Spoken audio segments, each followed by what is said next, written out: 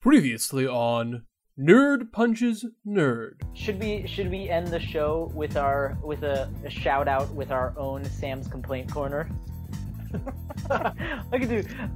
I don't think so. Okay, fine. I will hold my impressions for later.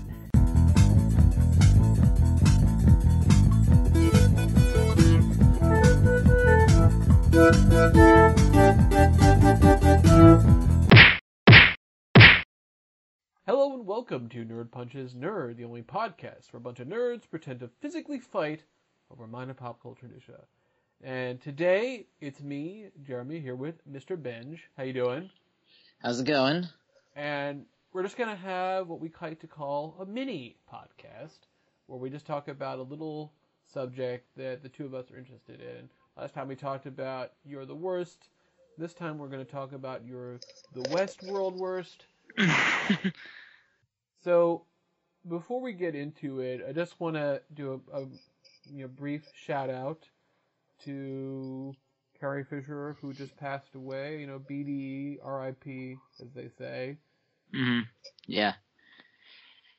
Yeah. I mean, she was pretty iconic. Yeah. I mean, some people may remember her best from, the bikini thing, but I'll always remember her from her uncredited role as the therapist in Austin Powers. She wasn't credited for that? I don't think so. I think there were, a lot of uncredited people in that movie. I mean, she was a noticeable character in it. It was clearly her. No, it was her. I don't think she was credited in the actual credits. All right. Well, yeah. I mean, she's Carrie Fisher. I mean, Princess Leia needs no explanation. So it'd be sad to see her go, definitely. And I think it was great though that she was able to do Force Awakens though. That's it's a nice thing to be able to have that there. So that you can have a broader scope of the Princess Leia canon. Right. So. There's by the way, I just checked, and it is indeed uncredited. There's two other things that you may know and you may not know. Mm-hmm. In Family Guy, she had a recurring role as Angela, Peter's boss, which I didn't, really? Yeah, I didn't even know that. I was like, who is that? Is that Candice Bergen? And it's like, oh no, it's Princess Leia. And what's interesting is that she actually, you remember how how Family Guy had these Star Wars spoofs? Uh-huh. She actually played Mon Mothma in that episode. Okay. Which is kind of cool. funny. Well, I'm just saying, it's kind of she had a pretty good sense of humor about things. Because she had that one woman show I saw a part of where she's talking about her life and talking about her issues and stuff, and I think some battles with addiction and stuff like that. So she was what was I gonna say? It was a humorous thing. So she in general I think was pretty fun loving, mm-hmm. About different things. So yeah. Yeah. And the other thing was she was in this great 30 Rock episode from the season 2 called Rosemary's Baby, where she played this mm-hmm. older female writer that Liz sort of thinks is great, and she almost quits her job over it until she realizes that she lives in a terrible apartment, and her apartment is, her life is kind of bad. And so as she runs away, Carrie Fisher, who's playing her, is like, "Help me, Liz Lemon, you're my only hope." Yeah, so like you said, of course, what you may not remember is that this is also the episode in which Jack Donaghy basically does impressions of Tracy and his parent, his dad and mom. I mean, that does sound funny, except that I'm not familiar with 30 Rock almost at all. So these are going almost completely over my head. Well, but I'm sure it was funny. I will tell you, I recently, a few months ago, watched the whole thing again on Netflix. Still mm-hmm. holds up. It's still a very funny show. I'm sure. Yeah. So, as you probably know, she is in the next Star Wars movie, and Oh, really? yeah, supposedly all the filming is finished. They're just in post-production now. And I have no idea, of course, what her role will be in that. I mean, it's impossible to say. Do you know if she is supposed to be in the 9th one? I don't know, but Yeah. I mean, you just saw the episode, the Rogue One, which didn't really have her in it, but they kind of like faked her face by putting her, like they had another actress that they did motion capture on. Mm-hmm. And I don't know that. Yeah. I feel like that would CGI. be weird to do. Well, we're gonna have our Rogue One podcast, so we can talk about the CGI stuff. But it was nice to see her also in Rogue One, sort of. So. Yeah. Well, I guess we won't get into specifics because that's its own level of spoilers. Right. Yeah. And, oh, that's true. Yeah. And anyway, I don't want to get into any more about that, but obviously you start getting people who get, I think obsessed with certain types of things. Obviously, as someone who was of a certain age, and people were like talking about her appearance and everything, and it was just kind of like, not great. But I mean, she had a difficult life in some sense, but she also had a very productive one. Mm-hmm. What else did she? What else did she? Did she do anything else before Star Wars? I mean, before Austin Powers, between Star Wars and Austin Powers? Well, she mainly did a lot of writing, actually. Right.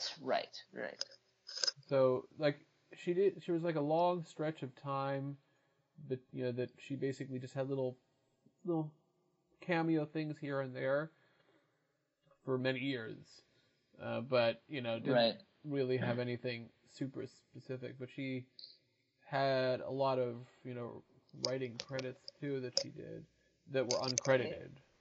Isn't that common for except for Harrison Ford?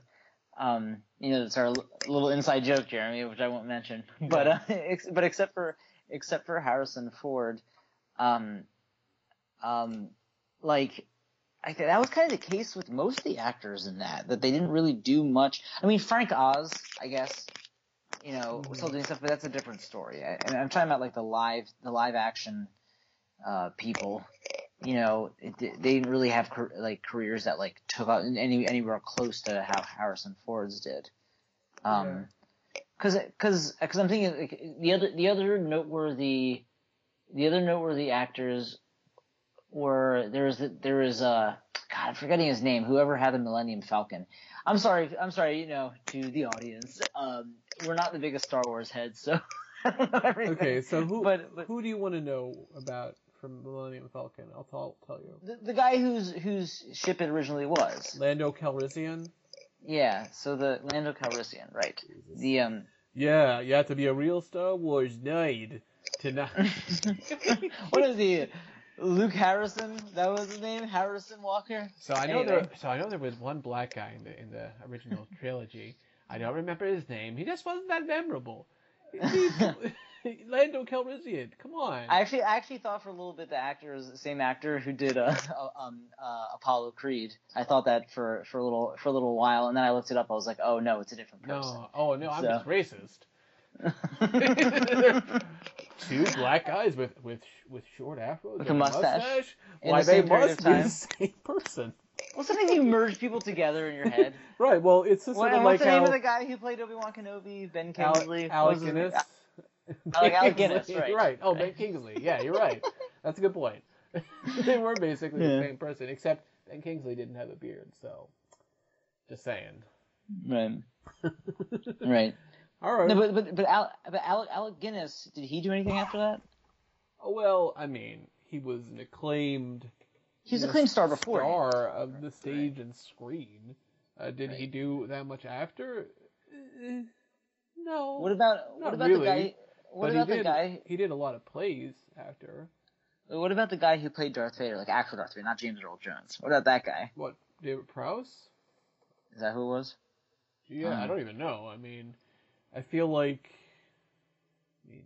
I know he's still alive. He's old, also. Hold on, let me see. After it, he was in not that much. He was in little things here and there, and then he was in a video game called Monopoly Star Wars. He was in Comic Book the Movie in 2004. Yeah, that's a big jump. Order of the Sith, he played Commander Prouse. I guess they just didn't nice to him. Yeah, you made that point a little while ago, a couple days ago, that how Star Wars has dumb names some of the time. That's a good example of that. Well, actually, no, wait. The guy who played Sidious wasn't he Sidious in episodes 1 through 3? Yeah, that's right. That's kind of cool.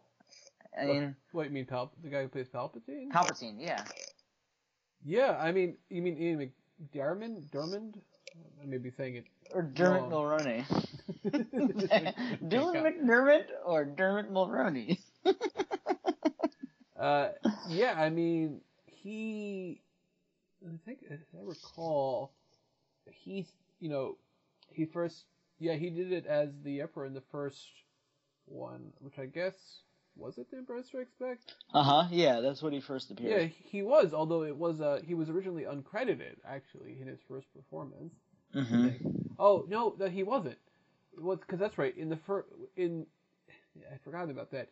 The first version of The Empire Strikes Back, they had someone else playing the Emperor, and then they superimposed, baboon eyes on him.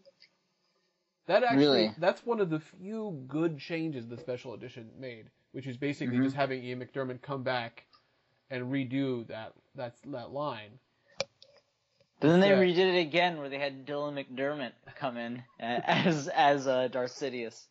Nobody's gonna understand that reference. This wasn't even supposed to be a Star Wars podcast, but I will say, as an aside point, when I was talking to people recently, and I was at work recently, there were some people who didn't know. Maybe they were younger than I was. They didn't know about the special edition stuff, and I think not as many people know about that, because that was only a few years before Phantom Menace came out. That's correct. Because it came out, it was like 96 or something, or 97 when the special edition stuff came out. I think even people who saw it then probably didn't realize, unless they were kind of into the nerdy stuff, about a lot of the changes that were made. I noticed a bunch of stuff just because we had watched them all relatively recently beforehand from Blockbuster or whatever. But I didn't notice all of them because I was just watching it once in the theater. There was no YouTube. Someone was comparing everything, and they hadn't re-released it out on video yet with the changes. So people hadn't had a chance to really pour over it, which didn't stop people from immediately starting to pour over it just by watching the movie again.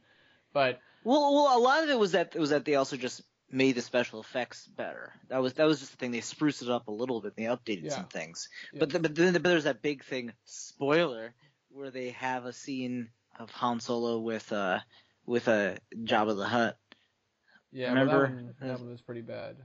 Yeah, it was. Although the thing that people complain about is the whole thing where they made Greedo shoot in the scene. Because if you remember, remember the original Han Solo shoots Greedo, and that's it.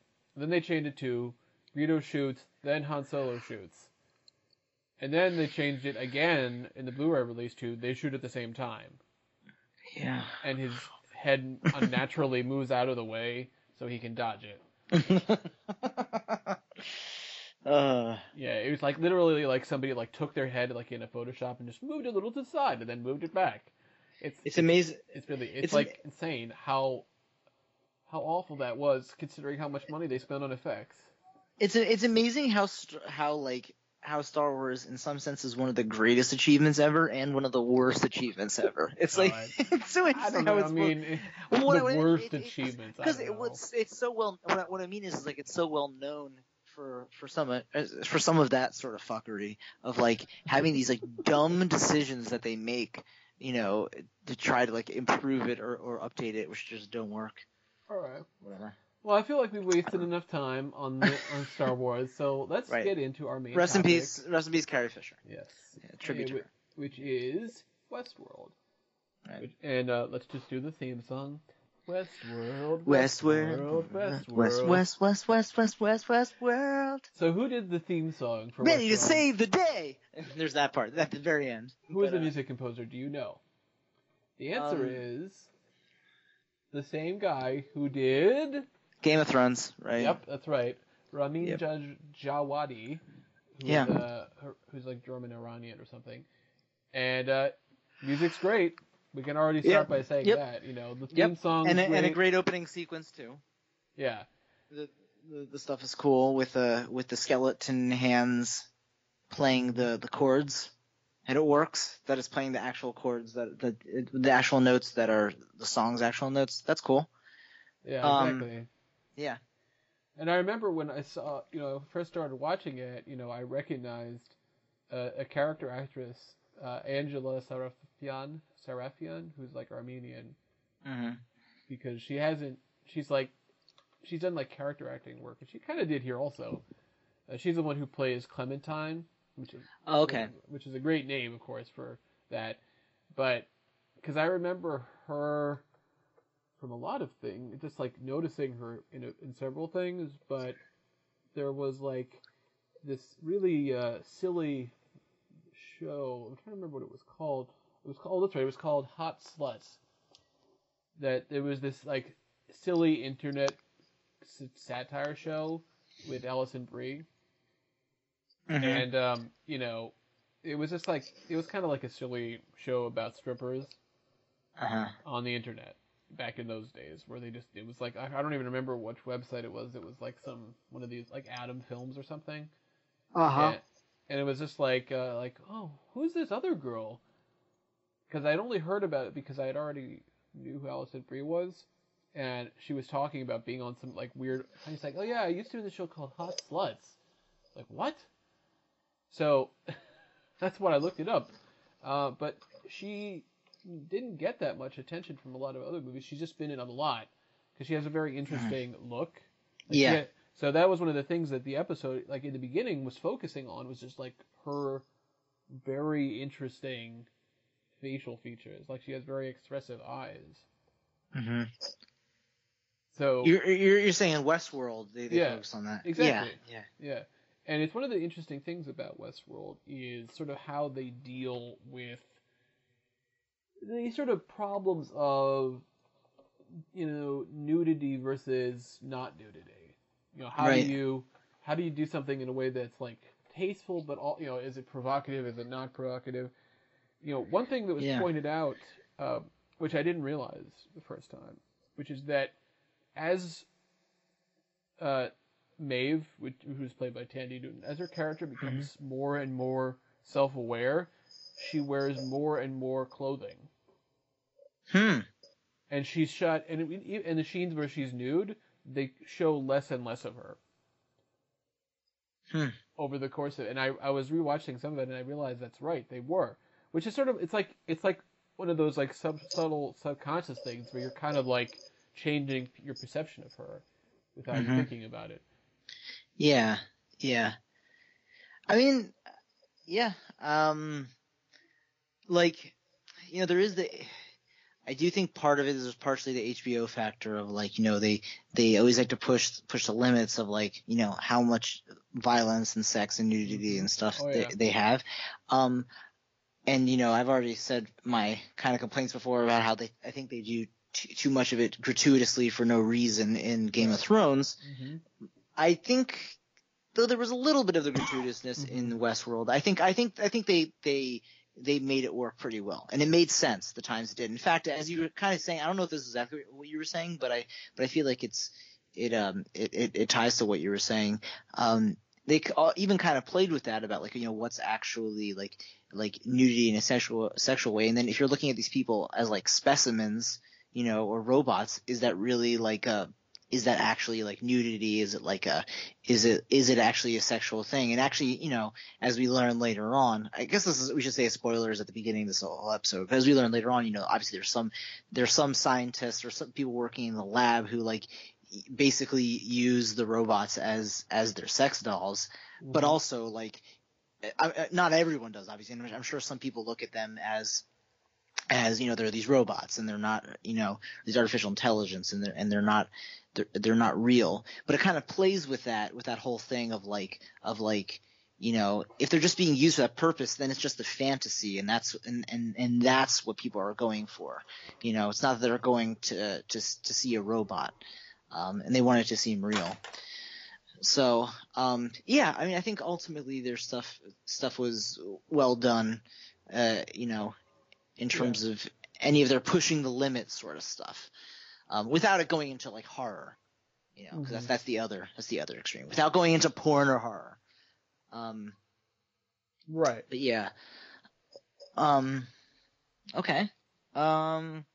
So I guess what we were going to talk about is like, how can we say whether or not the series, like, because I brought up before we started the podcast about, what can we say about how this was done differently than not just other HBO shows, but just some of the big, either big budget or heavily promoted TV shows on now that TV shows have become on par, perhaps even surpassed, motion pictures for or regular films for like attention in entertainment. Now that has happened and a lot of focus is on TV, how does it do things differently than these other grand shows or the iconic shows, and how does it do it well or maybe not as well?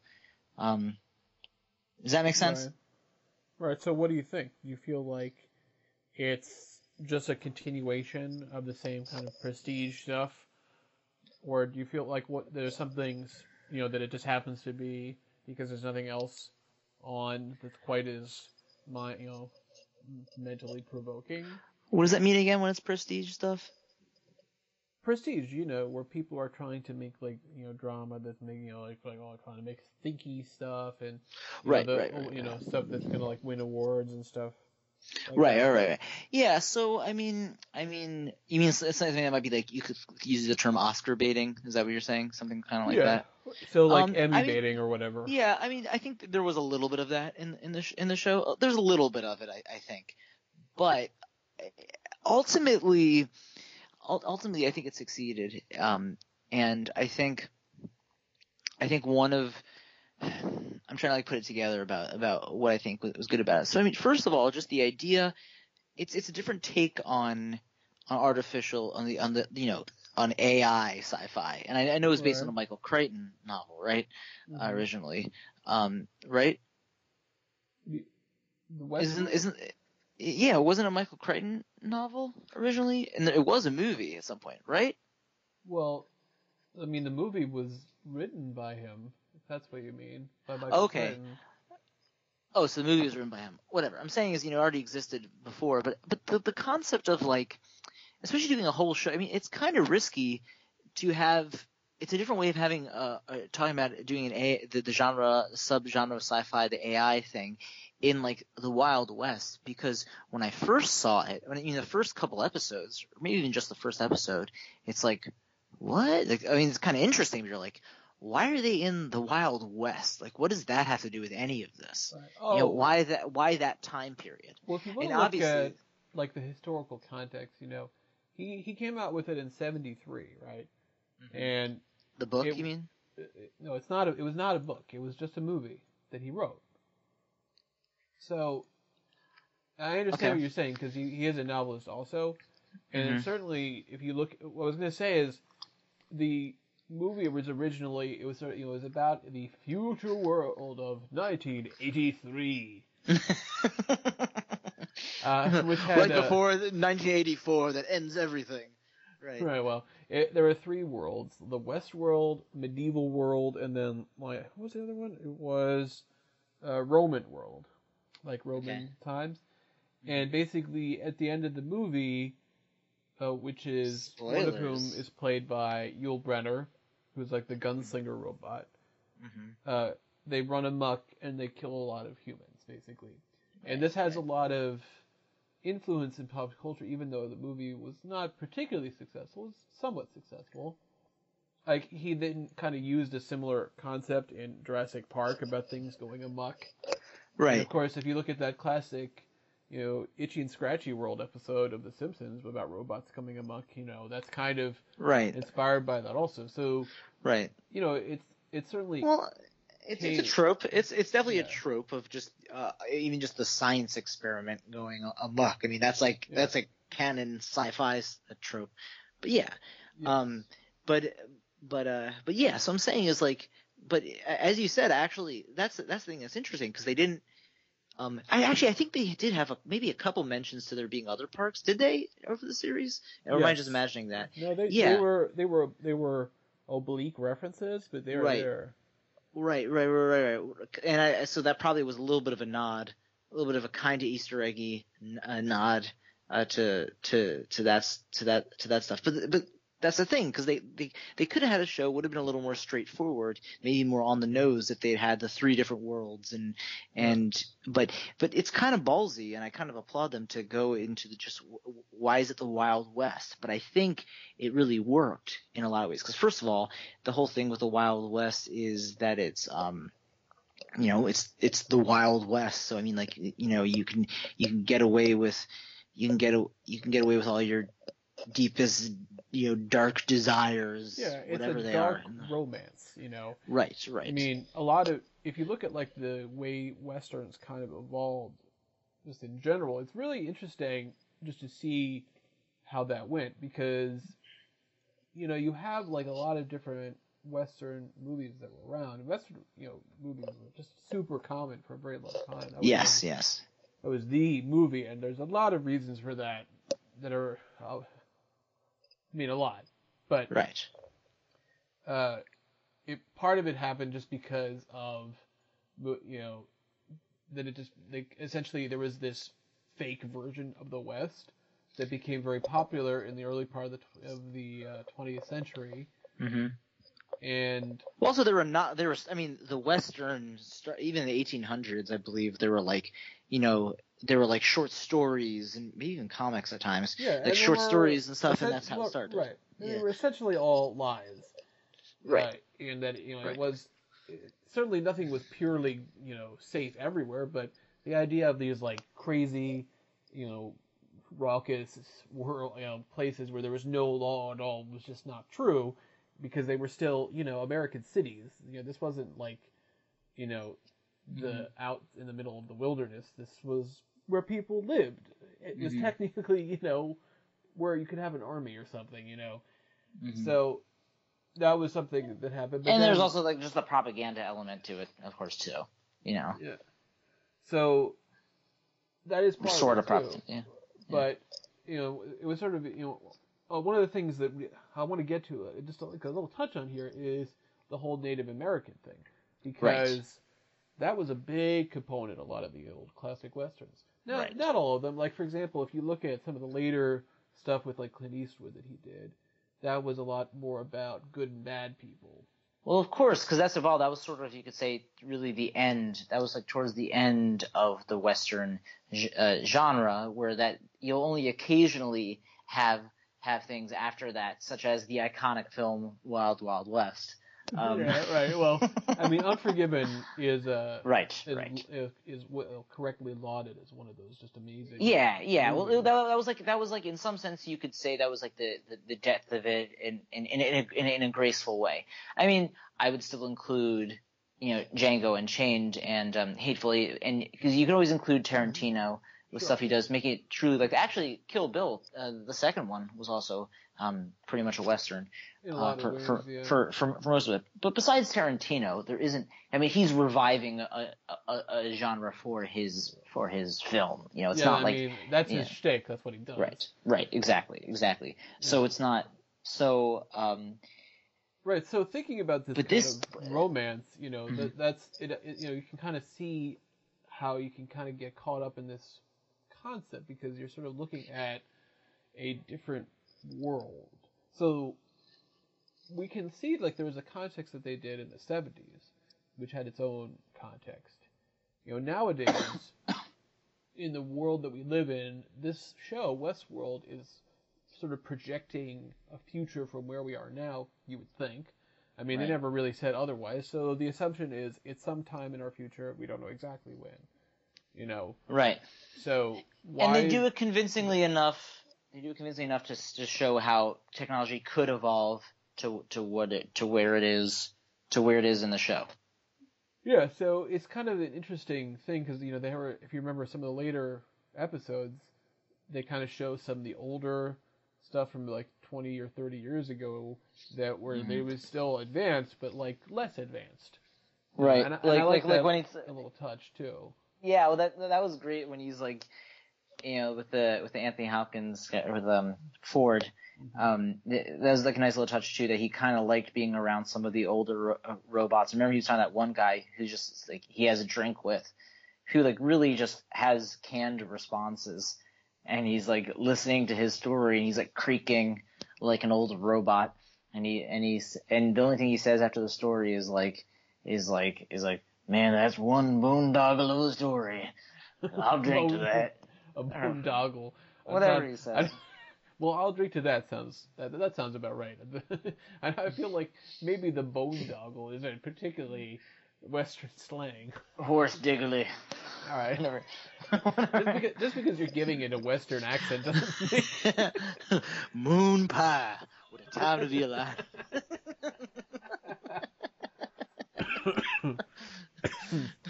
Yeah, well, there you go. Well, actually, that's true because it was about the future. It was about the future. It worked. I'm in the future. Although my pie. favorite joke about that is because it's like over like the course of like a week or two, and he comes out to Apu. He's like, Apu, time has ravaged your once youthful looks. Nice. Okay, so getting back to Westworld. I mean, yeah, like the foreseeable future, and actually a good thing too when you're mentioning the Western genre thing is actually it's a perfect way to sort of reintroduce the Western genre or update it because it's more meta now, and actually you can play on it, but without it just being a parody. So it's like there's a parody type element to it because it's showing how ridiculous it is and how ridiculous the fantasy of the Western stuff is, literally. So it's kind of like the whole that it thing is artificial on its face.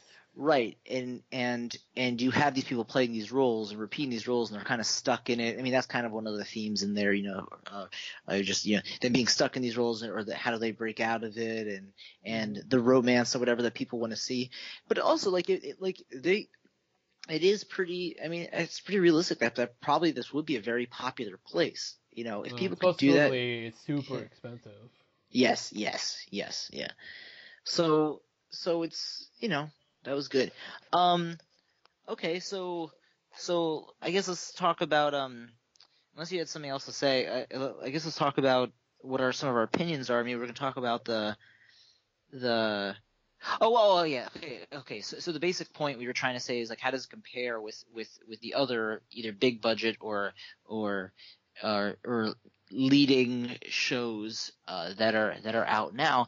And I don't think it's the best or maybe even in the top 4 of some of the stuff that's come out over the past 2 to 5 years, but maybe in the top 10.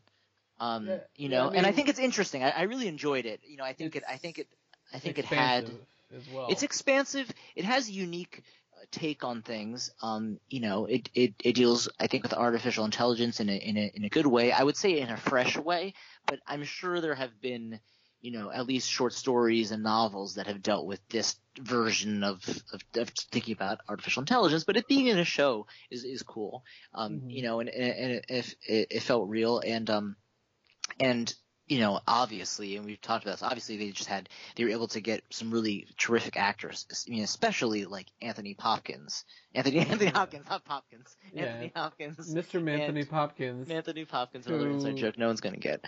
But if you're Peter Serafinovich's biggest fan, you'll get it. But you'll get it. But that's us. Anthony Hopkins is just, like, remember what we were talking about before? How do we think about just actors in general? Because you could say this guy is one of the best actors ever. I mean, thing is, like, you can look at all sorts of people like that. Tom Hanks is great.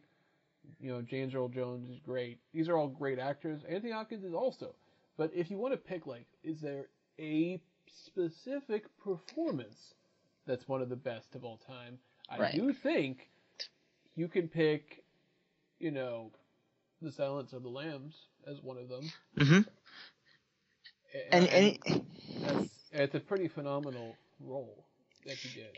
And he's terrific in this. I mean, he really ups the level of the show with his performance. I mean, Ed Harris is pretty much there with him. I don't think it's not that Ed Harris could do his own spin on. I mean, I think Anthony Hopkins was the perfect for the role of Ford. But like, if Ed Harris had that role, he could carry it too. You know what I mean? He could be the lead, in it too. But the thing is Anthony Hopkins really just raised the bar of the entire show. And then Jeffrey Wright, of course. Jeffrey Wright's fantastic. I mean, he's so good. And for someone who kind of is kind of typecast, in a certain sense, he kind of is typecast in roles. He nails it every time. He's like kind of typecasted. Let me tell you my favorite parts that he did. There's two things that jump out to me. One is when he is starting to fall apart. When he's like, no, I can't be. My son, I can't be. And he's like having the existential crisis, and he says, calm down, Bernard. And then he just shuts off. And yeah.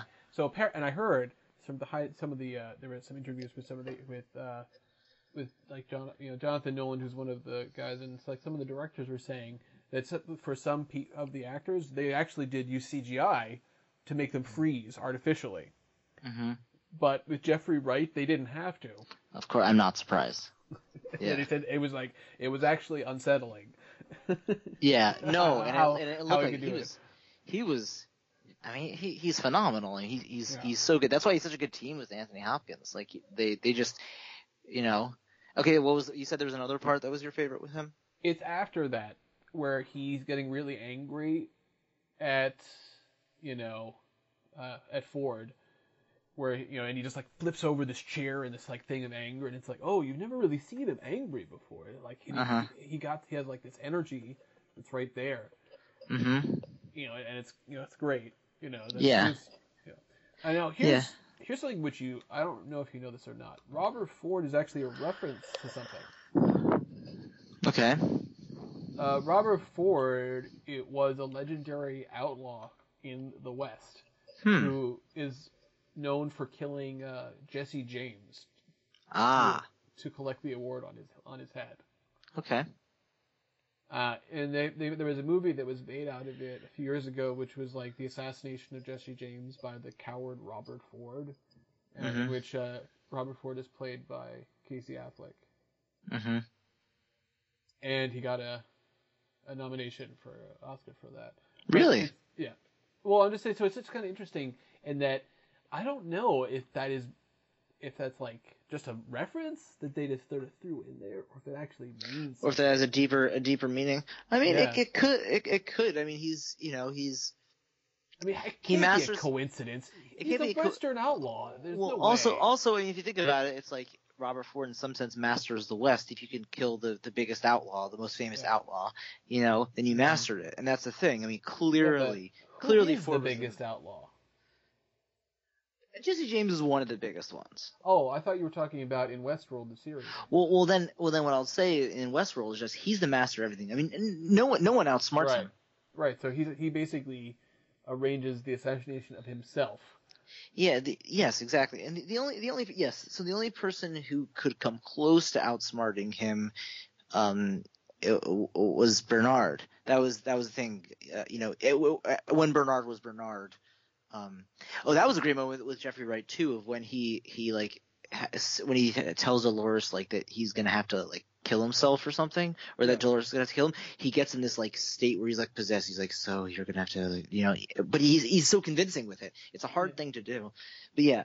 So I mean, clearly Ford was just like a master of all of it, and he could.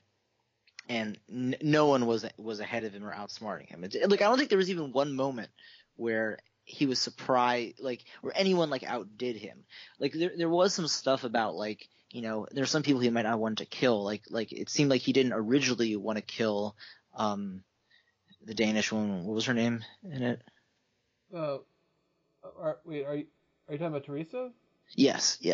So Yeah. remember, it seemed like he didn't particularly want to, and I kind of credit that video that broke down that scene, talking about Anthony Hopkins' performance in that, where it showed that one of his things, he had like a face of like regret or like sadness. And for a second, the nerd writer YouTube right? video. Well, because it kind of pointed out that there was actually a point where she said something where he was like, he kind of felt bad that he's like, I guess I'm gonna have to kill her too.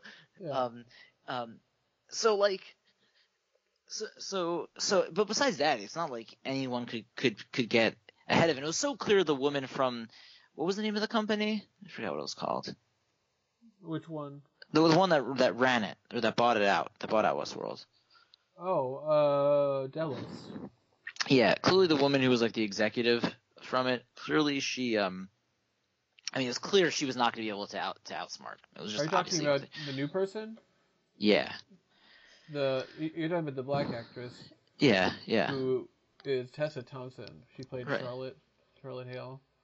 Yeah. No, it was clear from the jump that she wasn't going to be able to outsmart she clearly is good at outsmarting people, but she clearly was not going to be able to outsmart Ford. But yeah, I'm sort of going off on a tangent. But just for all those elements, the fact that it was an interesting way of going about, first of all, just AI in general. They had some good things they explored there. I cared about the characters, definitely, at least a number of them. Even the AI characters, like right, that was part of the thing. You cared about them. You cared about their, you cared about their relationships. You even cared, and that's also what it was playing with. I mean, the whole thing with Bernard's son, they with that whole thing, like you actually kind of cared about that and having that memory, so they did a good job with that, and then also just the performances in general, and then the special effects and how they did that. I think overall it is in perhaps the top 10, with some of these shows, or top 15. I like other things better, but I definitely dug this one, and I thought it was ballsy too for them to go down this route. It's not a sure thing. No, that's true. It was a very expensive show as well. But so let's just run through the cast here for a second. Just talk about each character in brief. So first there is the main character. I think you could argue Dolores, played by Evan Rachel Wood. Uh-huh. And I think that she's great. She is, definitely.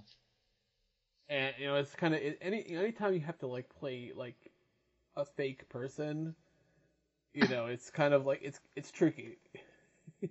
It's sort of like it's the classic problem. Like, how do you act well? How do you act like an actor is supposed to be, a good actor? I can give you an example of a bad example. There was on Lifetime had this thing called the Full House Unauthorized show story or something, where it kind of ostensibly told the real life story of how Full House. And at one point, the actress who's coming in to play DJ is coming in to audition, and I don't want to be mean, but she does a bad job in this made-for-TV movie. Yeah. So they have a thing where they basically. Wait, it's like a mockumentary or something? No, it's not really. I mean, I think they might pretend it is, but it's just sort of a poorly made, thing. But they do it because they're trying to get eyes, and it worked. They got a little bit of attention, but it's not particularly good.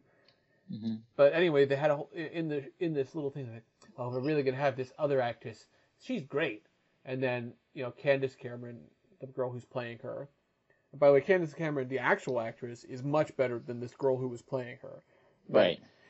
She's like, all right, Mom, what am I gonna do? What if they don't like me? Well, you just gotta wow him, sweetheart.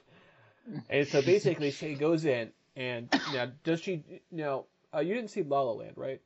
No. All right. Well, one of the things that happens there is Emma Stone is playing an actress, and I think you're supposed to think she's good, and that she can do because Emma Stone is an amazing actress. Right. But in the case of this show, basically what they do instead is they sort of cut. you don't see her talking, but you see like the executives laughing it up but it's like that's a cheap trick right there. Yeah. That's just laziness and cheap. And man, is that a cheap? That's such a cop out. Wow. Yeah. Right. So Evan Rachel, if you look at like the people who got nominations for this, some people did, some people didn't. Like for example, Golden Globes, which are always kind of, who knows what the hell's going on with them type of thing, they actually did recognize to a certain extent. They recognized Evan Rachel Wood and Tandy Newton for Best Actress and Best Supporting Actress. Mm-hmm. However, what they didn't do was anyone else from the show. They didn't even do Anthony Hopkins. That's crazy. Unless like they're. I mean, as Anthony Hopkins, has he won an Oscar? Oh yeah, I just told you he won for Silence. And he won for that. Yeah. No, I mean, let's hope he gets nominated for an Emmy. I guess you could have that point of view. It's like, oh, he's had enough already. But honestly, that's ridiculous. Like his performance deserves at least an Emmy nomination. I feel so like for him, he must. I mean, I don't know. He's but got to. What is anyone thinking if they're gonna do any male actor from the show at all? Right. Well, I mean, they should do him. I mean, Jeffrey Wright too. I mean, is Jeffrey Wright like Best Supporting or Best Actor? Well, I don't know. It's hard to say. All right, but let me just give you a little. This is a slight tangent, but let's just so you know. The people that were nominated for Golden Globes again. This is Golden Globes, so it's a little wonky. Was Rami Malek just for like Mr. Robot? Just like in that episode of The Simpsons with Sideshow Bob, where they're like, when they're trying to get rid of his Oscars, right? He's like, sorry, you can't hold on to it. You can't. No Oscars. All awards are no Emmys, the band. No not Emmys, even no a Oscars, Golden no Tonys, not even a Golden Globe. Yeah, right. So here are the nominees that happened. Rami Malek for Mr. Robot, Bob Odenkirk for Better Call Saul, Matthew Rhys for The Americans, and whatever. They are all deserving, obviously. Lee Schreiber for Ray Donovan, which is like, yeah, he was good, but come on, he wasn't as good as Anthony Hopkins. And Billy Bob Thornton for Goliath. It's like, what? No. Yeah, you're definitely not happy about that. Yeah. Listen, he was good. If they had done it for like Fargo, which maybe they did, I don't remember. That would be fine because he was good in that. But also, I do like Bob Odenkirk, but I would kick out him and Liev Schreiber and Billy Bob Thornton for any of them for Jeffrey Wright and Anthony Hopkins for sure. I mean, Matthew Rice was pretty great, and so was Rami Malek. Matthew Rice is always great. Right now. And then Rami Malek, what Rami Malek does for the role, you know what I mean, the sacrifice, right. you know what I mean, the way he gets into it is just great, but yeah. So, I don't know for sure how it's going to work with, like, the supporting or not, because this is all kind of, like, they do it weirdly, but their supporting nominees are Sterling K. Brown, who was from O.J. Simpson, and John Travolta from O.J. Simpson. Supporting? Yeah. That makes sense. He was supporting in it. You know, it does. There was an ensemble to it, but he was, yeah. We're picking the best performances. Courtney B. Vance, who did Johnny Cochran, is leading for that category. Yeah. And he was amazing. Yeah. John Lithgow for The Crown, which he was really good at. Christian Slater for Mr. Robot, and Hugh Laurie for The Night Manager. And that's just because they love Hugh Laurie. But wait. That doesn't make sense because People versus OJ was 2015. It was this year. It was this year. But didn't People versus OJ it win some Emmys? It did because the Emmys they're in a different time of the year. They are right. But how did it coincide with John Lithgow with The Crown? I thought that came after the Emmys. Because the Golden Globes they do it for the whole year. Oh, you're talking about the Golden Globes right now. Okay. Yeah, the Emmys is a little bit different. So the Emmys happened before Westworld started. Right. So Westworld will be considered next year Mm-hmm. for the Emmys. Yeah. But anyway, my point of all these people is like, it's none of these are bad performances, but I mean, how could you ignore really ignore Anthony Hopkins, and also how can you ignore Jeffrey Wright? It's just like, Yeah. it just shows like how the Golden Globes are just stupid. So, all right, so but let's get back into one of the people who was nominated, which is Tandy Newton, who played Maeve. Mm-hmm. I mean, she did a great job, and she is a great actress. Yeah. I wouldn't blame this when I'm gonna say necessarily on her performance. But I think maybe the second half or the last third, I'd say that the last third of her, or maybe last third or fourth of the season where she was in, it was kind of all the same. I felt like there was a little bit of change, but I felt like it was like she was like, oh yeah, I'm gonna kill all of you men. I thought you were gods, but you stinking, disgusting, bearded, nerdy men. Oh, I like that line. Yeah. No. But she. I felt like it got a little bit into that role of she's this like femme fatale thing that became a little too like. It wasn't actually cartoonish, like, because I'm being kind of. It's kind of like when you're criticizing, an all-star professional sports player for like messing up something. Not that she messed up anything, but do you know what I'm saying? Though it's just like I felt like Dolores' character kept up with the dynamics. Maeve had a big dramatic change that was significant and great, and she and the actress handled it really, really well. I'm just saying once she had that shift and realized stuff, those are the parts where it just became kind of this like action movie thing, and she was this like, as I said, femme fatale. Right. So, okay. Then we also have James Marsden, who played Teddy. Mm-hmm. And he was really good. He was really good. Mm-hmm. It's nice to see James Marsden given something that he can be good at. I mean, there's there's Enchanted. There is not X-Men, obviously. No, I mean it's cool. He's he does a really good job, and he shows some depth, and that's also the really good thing about him is that he's got that look where he looks like the all-American cowboy who's going to save the day. And he goes through his like existential crisis, Right. which I think he pulled off well. Yeah, that was cool. I mean, I liked how like we were tricked in like the first episode or two to think that he was a guest, but it turns out he was also a host, which is kind of a little funny. And I told you like when I rewatched it how it was like, oh okay, Yeah, it was like but so he was good. What did you think of Armistice, the evil female host? she was good. She's still alive, She just cut off her arm. Yeah, So, no, she's good, and I was complaining about those things with Maeve with the femme fatale. I think part of it is that she was changing, and the kind of like it just stayed the same. But with this character, I guess what I liked with the person you just mentioned is that she had only really one type of character to play, but she sold it really well.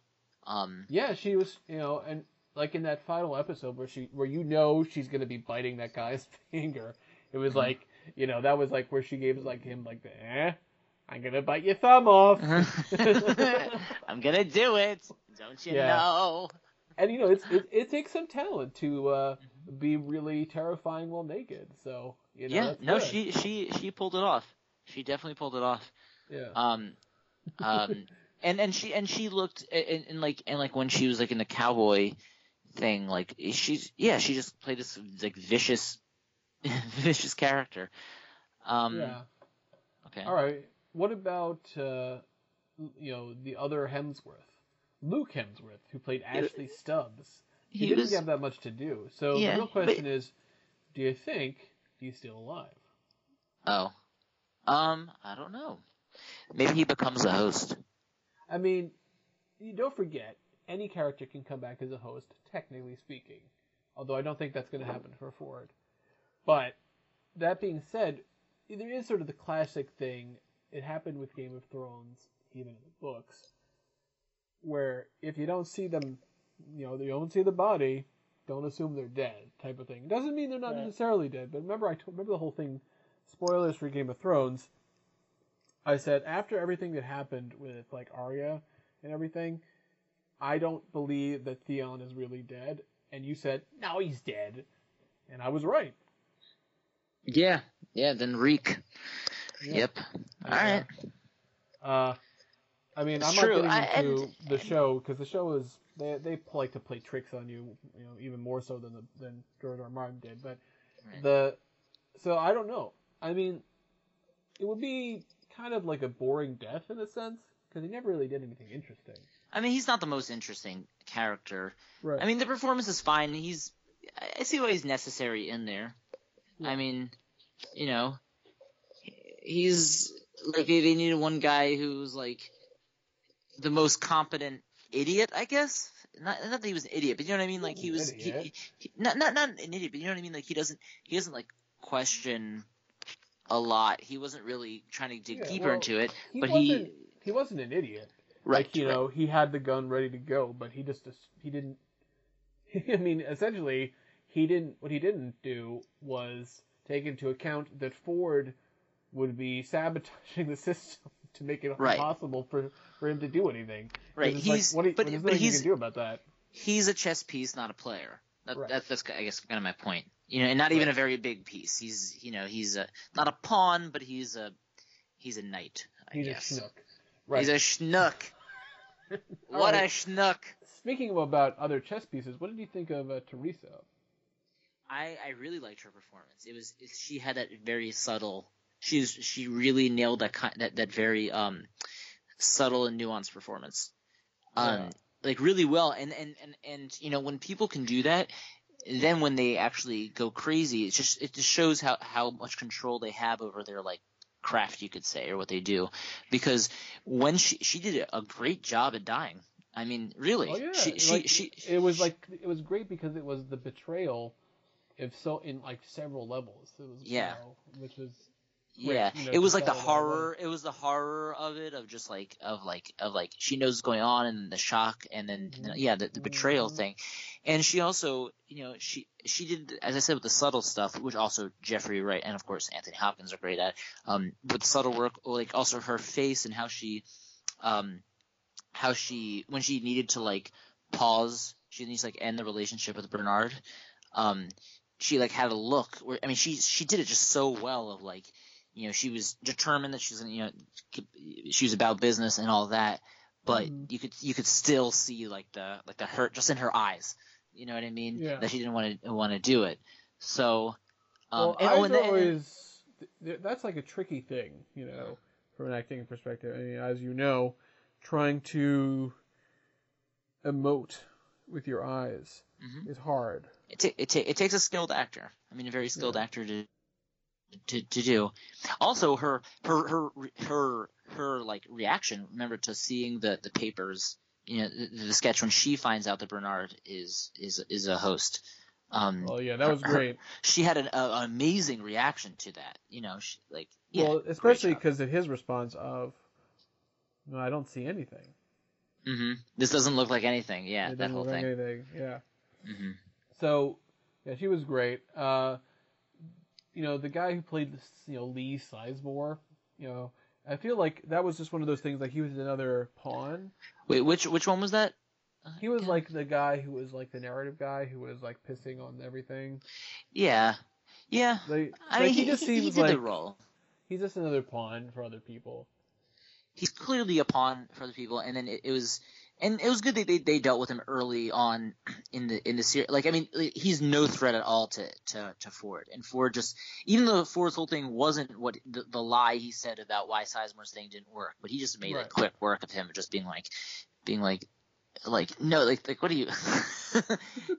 Very clearly a pawn, and very clearly wanted to just be Ford without understanding Ford. Right. Okay. Well, so what do you think about Hector, the gang leader that helps them escape? He was all right. He's all right. I mean, he sold it well.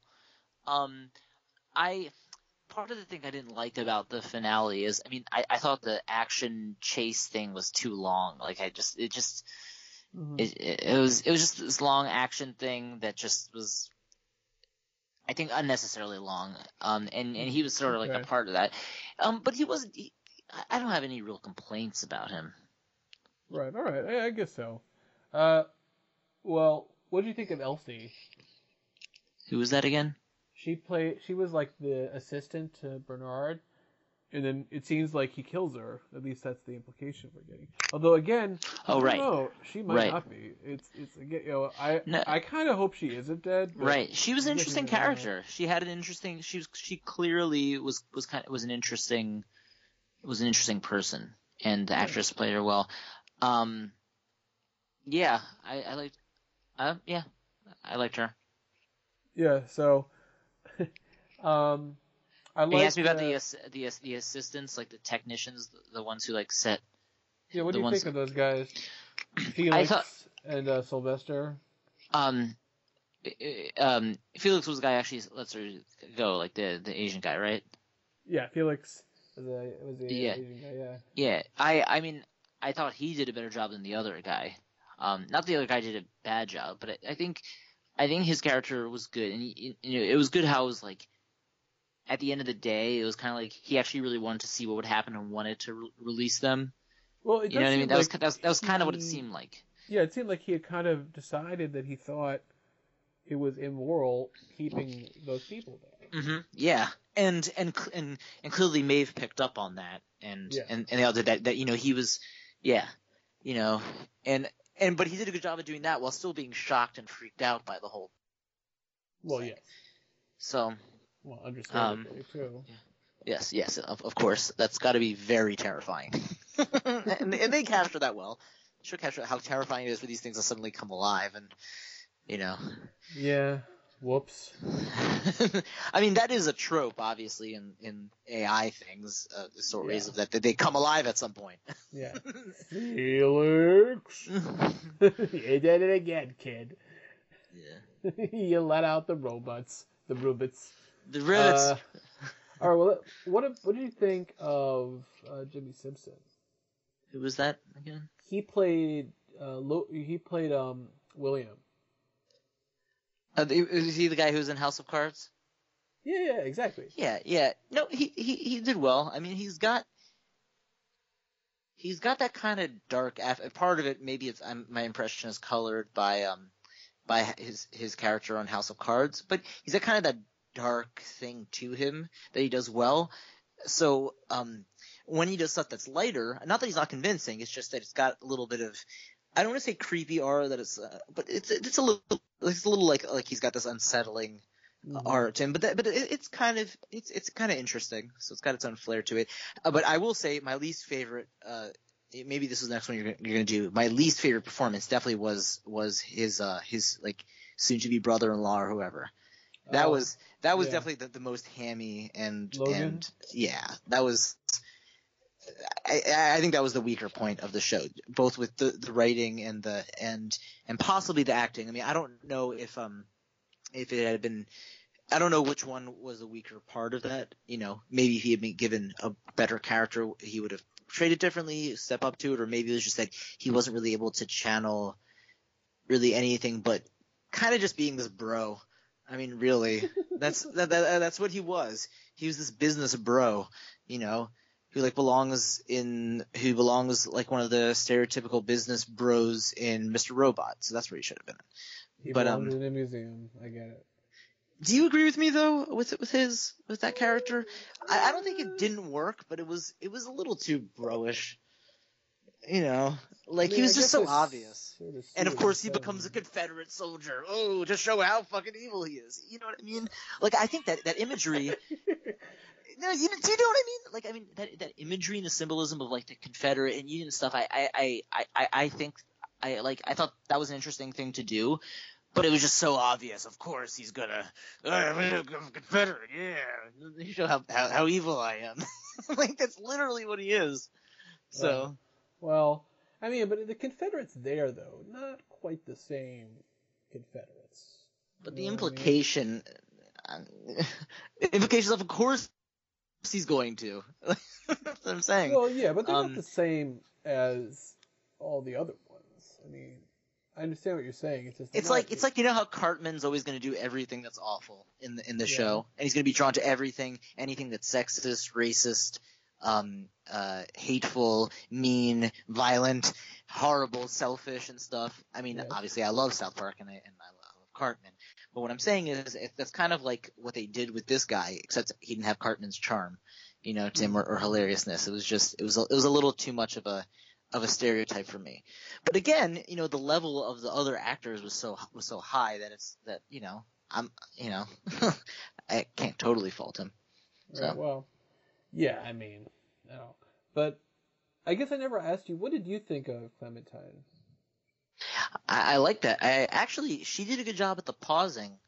Remember, like, when she would pause as a robot, she was very convincing with that. I mean, definitely, Evan Rachel Wood was, convincing with it. But I thought the girl, what's her name again? The one who played Angela Sarafian. Sarafian, yeah. Yeah, I mean, and she played the part well, and she and Tandy, is that her name? The actress? Yeah. They had a good dynamic with each other. Even though it wasn't there all the time, they had a really cool relationship and dynamic going on between each other that I really enjoyed.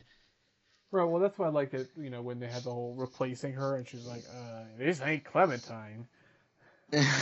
Wait, who said that? Well, they may not have said that. Some guy walked in, he's like, that ain't Clementine. Yeah, that's what she said. That's what Nate said. She put like one hand on each hip and she's like, listen, y'all. Listen, you all people. I'm sorry, you're right. He said, listen, y'all. Just like, it's like that British way. It's like she can't. She just simply cannot put those two words without like separating them by a pause, because it's like, all right, Tanty, I want you to say y'all. You all no y'all. You all no. You up all, and at no. them. Up and at them. Up and at them. Yeah, it's closer. So let's move on a little bit here. So, what did you think about the way the structure was? It seemed like a lot of it was intended to kind of like mess with you, right? Uh-huh. So they were, because from the very beginning, they're showing you different timelines, and right. It only becomes clear later that, oh yeah, it was all different timelines. So do you think that was like a good thing? Like, do you think it was just a twist for twist's sake? Do you feel like it actually made sense in a way that, like, yeah, because it didn't like, everything was really kind of explained, at least from that side. There are still questions, but at least the different timelines, we know what they all are. Yeah, I mean, I thought it wasn't. I mean, the biggest twist, they did really well when you find out Bernard is a host. That was done exceptionally well. That was one of the best twists I've ever seen. That I totally didn't see coming. The twist with the timelines, I didn't see it coming, but I was like, okay, that works. And then it explained the Ed Harris character, Man in Black or whoever. That explained him well, and it explained Dolores too. I didn't dislike it. In fact, I liked it, but I wasn't the biggest fan of the finale. I don't think it didn't do its job. I just think there was like some kind of excessive stuff. Like there was some drag. It was like kind of, and a little bit of the back and forth of Bernard like dying and then he comes back and all that stuff. Not that he shouldn't come back, but it's like there's a little bit of this back and forth stuff going on that I felt also with Dolores, where she was just constantly that word state. I don't know what's going on, and it was that like that. Now you sound like that was a little. Well, that was actually pretty good, actually. I was gonna say, at first I was gonna decry it as like a bad impression, but then I was like, no, actually. No, that's actually yeah. Well, I mean, she's as we said, Evan Rachel Wood is terrific in it, but I think that lasted. It wasn't her fault, but I'm saying I think that kind of dragged out. kind of in the way, spoiler for Orange is the New Black, season 3, I think, the end of season 3, where they're all in that lake or whatever, and that final scene. I felt like that went on for like 20 minutes, and it could have been like 5, maybe 10 minutes. You know what I mean? Like, well, so I felt. Are we talking about the season finale of Orange is the New Black? Of that season, where they were going for a swim? For like 3 hours. Right? Yeah, it was like a 3-hour swim. It was like, that's nice. Like, I hope, like, it's nice that they got, I guess, a 3-hour swim. Right, and then it was just a little weird that they just filmed it and then just put it on the screen. They just filmed them having a swim. Like, I feel like there was conversations like, man, it sure is great to swim. Yeah, it sure is. You gonna go swimming? Maybe I will in a bit. I'm not sure. Yeah, I'm thinking about it too. Maybe I'll just dip my toes in for a bit. That's what I feel like was going on. I mean, it was a little weird when, like, everyone moved off camera and you just heard, like, the splashing sounds for, like, 40 minutes, but yeah. What's that? So what I'm saying is, this kind of, it wasn't totally like that, but it was like a little bit too much drag of just like Dolores, freaking out without moving it so much forward. It didn't kill it, and like, so I felt like the season finale could have been like 15 to 20 minutes shorter. So also with like the big shootouts that were going on, too, within the facility. Not that it shouldn't happen. It's just, again, I felt like that was a little dragged out. That kind of, because the show it was very good at the slow build of all the action and violence and all sorts of stuff going, and it's kind of a mind trip. And yeah, there is some of the action going on there, which does need to be there. It makes sense for it to be there, but it was just like, by that point, I think it was too much. So just barely too much. But just like with Dolores in the I've said my point like 5,000 times. Yeah. Just dragged on a little bit with Dolores stuff, but the changing time thing I think worked. What do you think? Well, yeah, I mean, it's kind of interesting because you didn't look at the internet with any of this kind of crap, and I did. Mm-hmm. So basically, not spoilers, but for the most part, every twist I saw coming because I'd heard so many like theories, some of which were wrong, but some of which, like, when I went back and rewatched them, like, oh no, yeah, that's definitely what's happening. Mm-hmm. Like Bernard being Arnold, yeah, I kind of like, I saw that. Yeah. That the Men in Black and William were the same. I saw that too. Mm-hmm. Mm-hmm. But what I didn't see coming was that Ford was actually on Arnold's side, and that the death of his friend had changed him.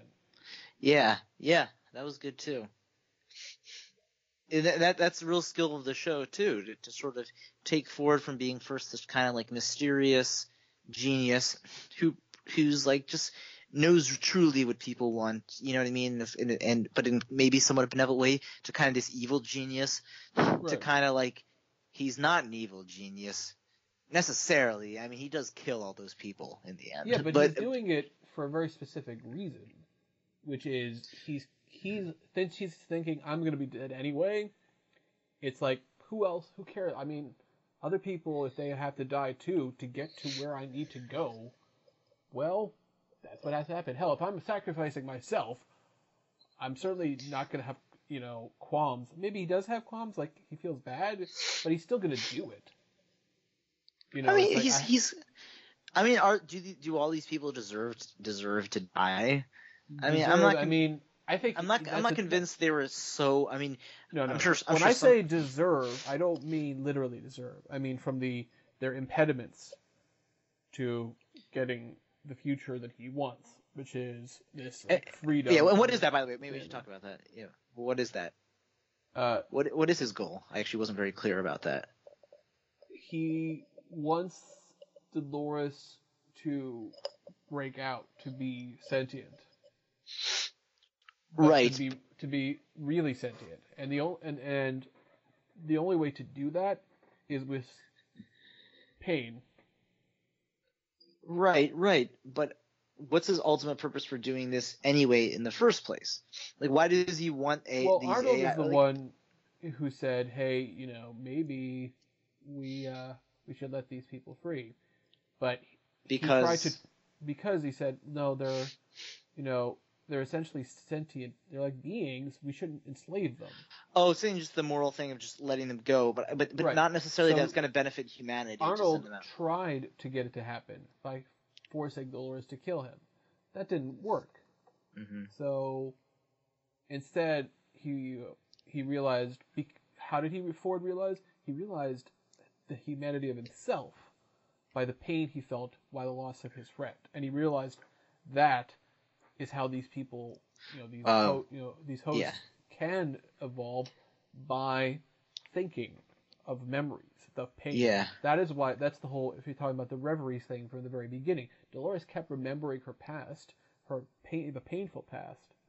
That was what kept her being able to evolve. Same thing that happened for Maeve.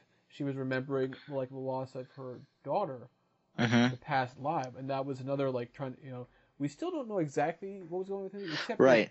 It seemed like if he wasn't involved with her, which he probably was, it seemed like what Bernard was saying is it seems like the plan is for you to leave the park and go back to the mainland. And it's like, wait, what is the plan there? What is he doing? Maybe he was actually trying to get her out because he's like, okay, Dolores shoots me. Well, she's not going to really. It's probably she's not going to be able to escape. So let me try to have essentially two things happening at the same time. Mm-hmm. Essentially have a bunch of crap going on so that Maeve can escape, and then Dolores will shoot me, so that I'll have there'll be two options. So it's sort of an interesting. That's my interpretation of that plan, because we never really know exactly who was involved with Maeve, other than it was somebody. Mm-hmm. Yeah. I mean, there was the thing of what was the name of the man in black again? What was his name? William. There was a thing where at one point William does come, and I think doesn't he kill her daughter in one of the simulations that kills her? There was once where he does, but also there's clearly just some stuff of there's just the tribe or whatever killing, what's called whatever they were getting attacked by some Native American or American Indian raiding party or something like that. Yeah. Wasn't that how it was? Yeah. Yeah. Right. So okay.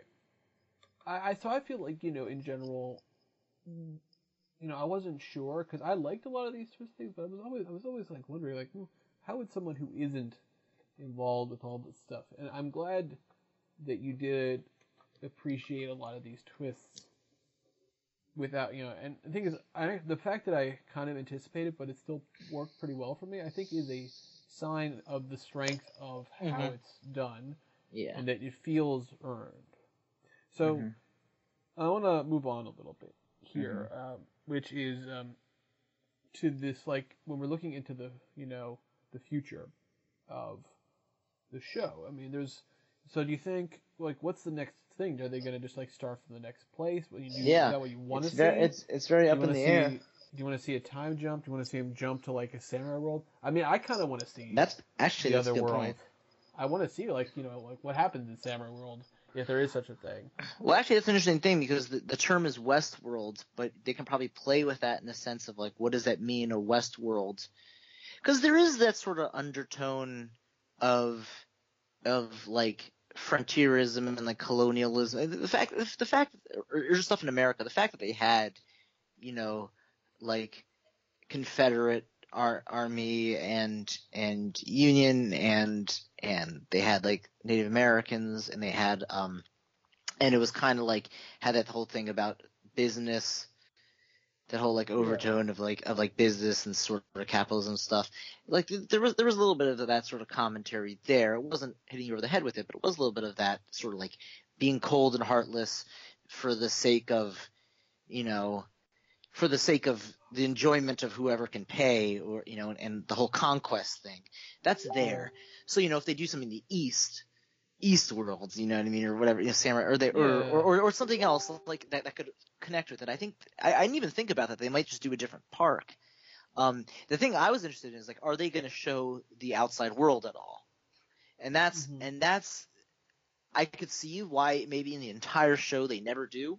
and sort of what it is. You just have to build it up in your mind. I could see that working. That could definitely work. I could also see them doing stuff in that actual world at the time.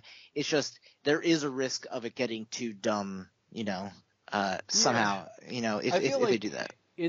They put themselves like on a pretty strong path already, and if Anthony Hopkins doesn't come back, which I assume he won't be, they are kind of... Oh wait, unless he comes back as a host. I understand. I just don't think they would. I feel like that's a bit robbing of what happens. But I think, Jeffrey Wright, he's not dead, so he can come back. We didn't see Ed Harris die, so he can come back as well. Right. But the fact that they don't have Anthony Hopkins is just, there's nothing going around it. It just can't be as good just because he won't be there. So I really do not know at all what they're going to do. Because it's a self-contained, it could be a self-contained thing. Yeah. Anyway, go ahead. It's funny, like if they did like the samurai thing, I kind of wonder about like who is is there really like a great, like fantastic Japanese actor? The guy from Rogue One. Is he Japanese? Oh crap. He's Chinese, but damn it. Sorry. I admittedly don't know any by name. I'm thinking of Japanese like Sonny Chiba is really good. He's in his 70s. He was in Kill Bill. He played the guy who made the sword. He had that awesome voice, that's right. Like, I am making the sword. Yeah, no, but he had a great voice. Yeah, he was fantastic. Yeah, I'm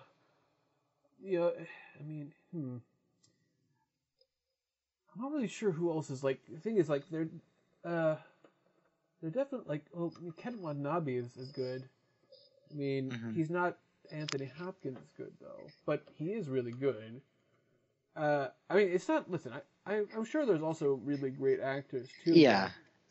It's sort of hard for me to say off the top of my head to come up with. Also, is everyone going to be Japanese? The thing is, they could play with it, and they could have even some hosts that aren't. Even the ones who are playing samurai that aren't Japanese, they could do stuff like that. They definitely could have and I'll continue with the theme that I was just talking about. They could have people who are maybe the Western imperialists, trying to influence Japan. Because the history with Japanese imperialism, and then when Western, when there was Western imperialism, and then when they tried to sort of have more influence in Japan, and Japan resisted a lot of that could be an interesting point in time that they could point to that actually coincide. Was it the 1800s? I think it was in the late 1800s. I may be getting that wrong, but that could be an interesting thing. If Toshiro Mifune was still around, he's not, he passed away in the 90s, but he was from Seven Samurai. He was Kurosawa's guy. That guy was phenomenal. But yeah, an interesting thing though. Sorry, I'm making a totally different point, but it could potentially be a world that some people would be attracted to, because the Westworld thing, the Wild West, is people just going crazy, or even if they're not going crazy, they could have their own code, but they could be their own badass person. But with the samurai thing, it could attract people who'd be you have this super sense of honor. You're this ultimate warrior who's gonna save the land or the world with dignity or something like that. I'm sure that could attract people there too. So who doesn't want to be a samurai? Let's be honest. Yeah, well, I you can do duels too. Yeah, but here's an interesting thing. As much as they could fake the swords, the guns, it does seem like you could get hurt with other ways. So they already had knives and stuff. Mm-hmm. So did they already have a way to prevent you from getting hurt by knives? Mm-hmm. I don't know, because when you start getting into when you start getting into that, I think it's a little. I think you know what I'm saying. It's how do you defend against the Kill Bill style stuff? Yeah, who knows? I think that's a good point. That maybe it'll do a different world. And it'll be interesting to see who takes over. afterwards. Because you had the Ed Harris character. If he's still alive, definitely there's going to be some stuff with him, most likely. Maybe too, maybe one of the hosts is gonna take over and create the world. I mean, Bernard is, one of the, it's like the second in command of it. So yeah. Yeah. All right. So then I guess that there's like a follow-up, which is sort of like, you feel like there is a racism issue at all in the show. What do you mean? Well, I mean, it's tricky because in a lot of ways it's relatively diverse. I loved that we had, Felix as an Asian guy who was just sort of, he could just be the guy. He's a tech. He's not the smartest guy. He's not the dumbest guy. He's a little dumb. But, he was also, I loved, oh my God, that scene in the finale where he looks at his hands and he's like, what? Am I a host? And she's like, darling, no, you're not a host. Darling, please. Are you saying you liked how he didn't play into the stereotype? Is that what you're saying? Yeah, no, that was good. I like that kind of diversity, but it always is tricky because the whole native tribe thing is like, that's a part of the romance, right? And there definitely seem like they're just, we don't see any native characters, right? And that could maybe they will do it, or that could have been definitely something they could have gone with. I mean, that wouldn't have been a crazy thing at all, because part of the whole Western thing is interacting with the indigenous people, and then like having I mean, there were even Western even before Unforgiven. I mean, the Searchers was one of the big ones. I think that was the one with John Wayne, where you sort of saw the perspective, like a little bit of the native tribes there. And so they could have done that, because also there was interaction, and there were times people were taught, or they taught some of the settlers, ways of tracking or ways of like guiding them through the land. There could have been stuff there. They did show the tribes being, they're just showing people, them being vicious just in these attacks. And I think that could have been something interesting there, just showing an aspect of it. But you're right, they didn't like expand from there. They just sort of left it like that. Okay, well, I'd like to. There's two other things I just want to talk about before we, shutter off our mortal coil here. The first thing is the title of the final episode, which is called The Bicameral Mind. Now, do you know what that is? Well, they said it was like one part of the mind talking to the other. Yes, right. That's right. It comes from an old psychological theory from the 70s, which they mention a little bit. There's like, I don't know if you know much about it. It's called The Origin of Consciousness, and he had this theory. Did you ever read the Neil Stephenson book Snow Crash? Nope. All right, it's actually a really good book, but but I would bring it up as a point to help you understand. But if you haven't read it, it's not going to really help. Right. But he has this theory that basically people didn't have like real cognitive thought until much more recently. And so he says if you look at like old text, like the Old Testament or like the Iliad, people didn't seem to have like self-awareness. Like, they didn't have introspection. But some of the later things, such as, for example, what they call Ecclesiastes or Kohelet, does, because that came later, or Homer's Odyssey, which was also later. There did seem like it. So he talks about like the gods he thought were something. The reason that they were more anthropomorphic earlier on, and was auditory hallucinations, which was part of the brain talking to you. Right. You confused for gods or whatever. Right. I've heard that theory before. Yeah. Yeah. Now, this is not a widely accepted theory. It is not. It's not considered to be that is for sure. That's what it is. People don't agree, but it certainly has a compelling feeling. And I think so. But once you understand that, then it kind of makes sense what they're alluding to here in the show about that to become sentient, to become self-aware, more than just thinking, in a sense. Like, they do think, but can they think of themselves? Mm-hmm. Is the distinction. Well, that was the whole thing, because the center of the maze was herself. Remember, that was the whole thing. Right. So when she talks to herself, when she acknowledges the voice she's hearing is her own voice, that is the resolution of the bicameralism. To become one mind. Right. And I think I like that. I think that's and I really think that's such an elegant metaphor for that kind of self-introspection, talking to yourself, and I really dug that a lot. And I also liked that she was able to play two different versions of herself in the same scene. That's a nice little acting challenge that she pulled off. She's talented. Yeah. So just to sort of wrap it up here a little bit, we look at this show that is the new thing. And Game of Thrones is going to be ending in like a season or two. I think they said 2 more, or maybe 1 more. I think is the last one. Whatever it is, it's like it's not going on forever. But Westworld could theoretically have a couple more seasons. Now it's not coming back until 2018. Right. And I think I mentioned to you before, but I'll just remind, for the sake of anyone who doesn't know, that Jonathan Nolan, who is one of the co-creators, along with his partner Lisa Joy, was saying that he doesn't understand how the Game of Thrones people do it in a year. He said that's just he said, I'm very impressed, but it's too fast for us.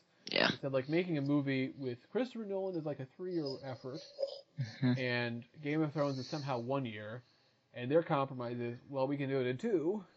And have it be a huge, expansive, show with like this, but we can't. Just 1 year is just too short for the amount of work that needs to go into it. Right. And my opinion is, just like with George R.R. Martin writing his book, which is if you can get it right, take the time you need. Right. Yep. So, yep. Agreed. The final question is: we both saw Ex Machina and considered that one of the best movies in 2015. I don't think we disagree on that. That movie had a lot of stuff about consciousness and morality and AI and stuff, and it was amazing. Do you think Westworld is better or worse at all that than Ex Machina? So here's my answer, which I think this is probably I could say a bunch of different things, but I feel like the closest to the truth is that this is an expanded Ex Machina, essentially. Like, I don't know if the same people writing Ex Machina, or the same person behind it, or whatever, if it were expanded, if it would have been, better necessarily than Westworld, or if Westworld was just one film, whether it would have, because I think you could make an argument that perhaps Westworld would have been just as strong as Ex Machina, or almost as strong. And I mean, overall, Ex Machina, since it didn't have as much room for since it was much like tighter and it was just one thing. It was also more of a singular vision. Exactly. It was Alex Garland who wrote and directed it. So even when he made changes to his own script, when he directed it, he was the one making the change. Right. So you could say ultimately it succeeded. You could say it had fewer flaws than Westworld, but again, if you're a show. If your entire show with entire season, is it not going to have flaws? So it's nothing to answer, right. but I think part of that, if you're not doing something like Fargo or Black Mirror or whatever, where it's like anthology, where it's supposed to be self-contained in a way, and there is a bit of self-contained, but the idea is you wanted to be able to keep going forward. You want to tell more stories, you can't just wrap it all up. So, although I do think you have a point in that, as a unit, Ex Machina is more without flaw. Neither is without flaw, but I think Ex Machina is better from that perspective. Yeah. It's one thing is trying to tell you stuff in 2 hours. The other thing is trying to tell you something in 10 hours. Right. It's just different. Right. And there definitely sometimes in Westworld where I thought this could be tightened a little bit. But in general, I thought it was pretty good for pacing-wise. Yep. And that's not always the case. I mean, you look at the Netflix shows; those always seem to have some, some stretch. Except for Stranger Things, that was pretty. That was also shorter. That wasn't was only 10 flawless. episodes. That wasn't flawless, but it was pretty close. It was pretty fantastic. I'm just saying, if you compare it, like, Luke Cage or Jessica Jones or whatever, these seasons were all 13 episodes. Stranger Things, I think, was it 8 episodes? Yeah, and honestly, I think more shows should do that anyway. Like, I think they should go for a short. I understand if you don't want 4 episodes, but I think 8 to 10. It was 8 episodes. Yeah, and I think the was 6 10. to. I think the 6 to 10 range is. I think 10 really should be the most. I mean, come on. I think 6 would have been way too low for Westworld. Westworld, definitely. No, you're right. You're right. But I think, the thing is, even you cut off 1 episode from Daredevil or Jessica Jones or Luke Cage, you make the show better, for sure. Yeah. 13 is just unnecessary, and I don't know if that's part of the deal they had with Netflix, where they said you got to do it, because obviously they didn't force Stranger Things, but maybe the Marvel deal is different. Maybe Marvel's the one who insisted on that to get more stuff out of Netflix. I don't know. I don't know the specifics. All I know is that they're all 13 episodes, so there's something going on with that. Right. And I think Westworld is just a tighter show. I'm definitely looking forward to what comes next. Yeah, and I'd recommend it. I would recommend it in general. And here's the other recommendation. I would recommend it to sci-fi fans too. I would say that too. Definitely. Which is a separate recommendation. So. All right. Well, this was fun. I think that'll do it for now. Okay. So, cool. Nerd you later. Nerd you later.